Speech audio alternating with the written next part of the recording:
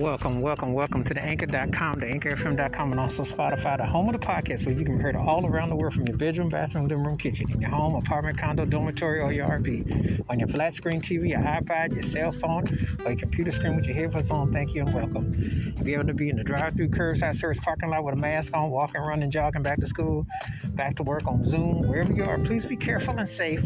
And thank you again. And again, you can hear this broadcast on Anchor.com, AnchorFM.com, or Spotify. Wherever the services are provided, thank you as always. And always glad for much continued support. And now on with the show. In this episode, I'm going to talk about one of the most progressive prog rock bands ever. And when you hear some of their music, you just really marvel at some of the creations that they were able to come up with. Very distinctive pocket and groove with guitar and bass and drums. Intercals of rhythmic arrangements, very distinctive. And when you hear the tones in the face, and it's just like, wow, sometimes you're amazed.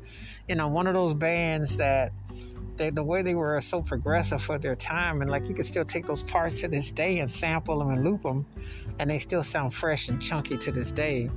I am talking about Pink Floyd, and the name I'm talking about is Money. And this is one of the coldest songs. That vocal echo that they kind of got going in the song, where the vocals are so distorted, like put me in a fair amount of Led Zeppelin because of the tone, but the groove and the bass, even though it hits you. That bass in this song is like a boxing punch to the body. It doesn't let up.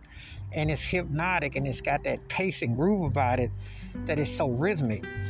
And and just like when you hear the arrangements in the song and where the song goes, it's just laid out there and so layered. It's one of them songs that, it really was like one of them songs that was ahead of the curve.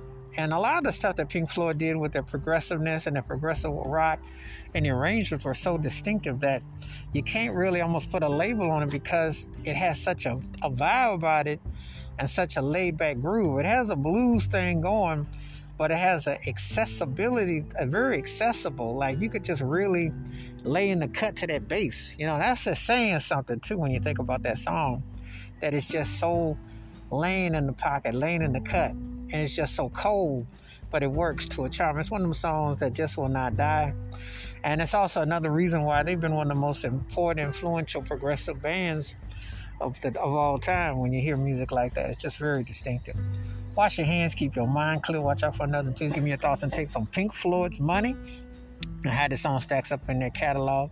And they definitely have some very distinctive cuts, to say the least. Keep it funky, keep it on the one. Please be safe, be careful out there. If you've not heard Pink Floyd's Money, please do, and let me know your thoughts and your takes. Again, you can hear this episode on Anchor.com, AnchorFM.com, or Spotify, the homes of the podcast. Again, please be careful and safe out there. Until next time we catch you. Peace and the best. I'm out.